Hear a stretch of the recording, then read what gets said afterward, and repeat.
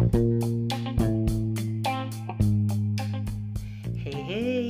it's Deborah. I am back in the house. The life cycle of financial education. Welcome to another live broadcast. Welcome to this episode today. I hope you are all doing super duper well. How's the week been? The day, the month? Today is the 1st of June. It's the 1st of June 2019. So welcome on board. What do? I am a financial literacy educator. Yes, you heard me. I am a money literacy educator. Let's just cut to the chase. For whom? Young kids. For kids, young adults and adults. What's my tagline? It is spend better, save bigger, and invest with bravery and courage. Anyway, let's get straight into it. So the life cycle of financial education and literacy, more so how that fits in with the developmental stages of us as human beings, and the importance of us knowing how important it is for our children to start learning about finance from a young age, and also knowing that all hope isn't lost for those who don't learn it from a young age. So let us think about a child. Let's say when they start to learn from day one, really. But let's say in the formal sense of learning, they start to learn from about 4, they go to school. And so up to about the age of 16, when they finish high school, secondary school, they are kids. And so those kids of that age group need to learn about the very basics, which is what we do when we teach kids. Alphabets, numbers, we teach them the basics.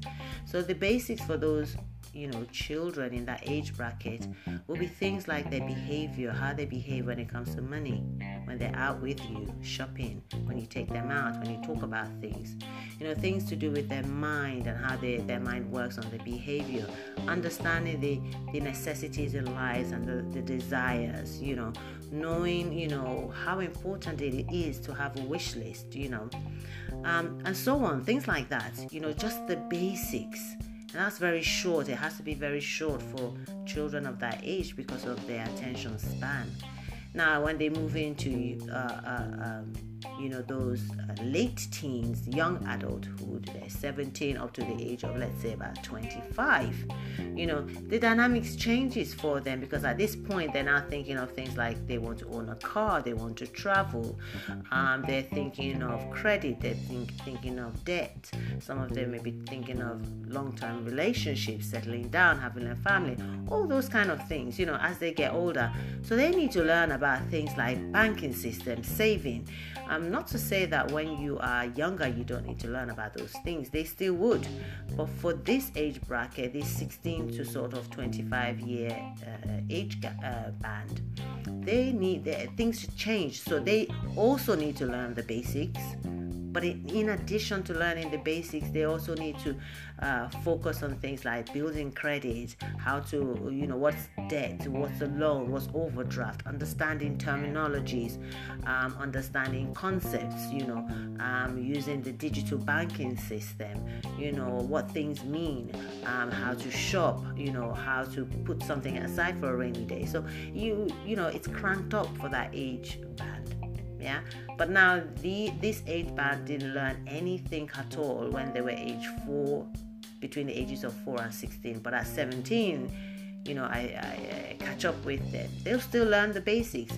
Now, for adults, as I introduced myself, I said my name is Deborah Sawyer. I am a money literacy educator for kids, young adults, and adults. And adults covers male and female, but I must put it out there that my focus is mainly on women. Why?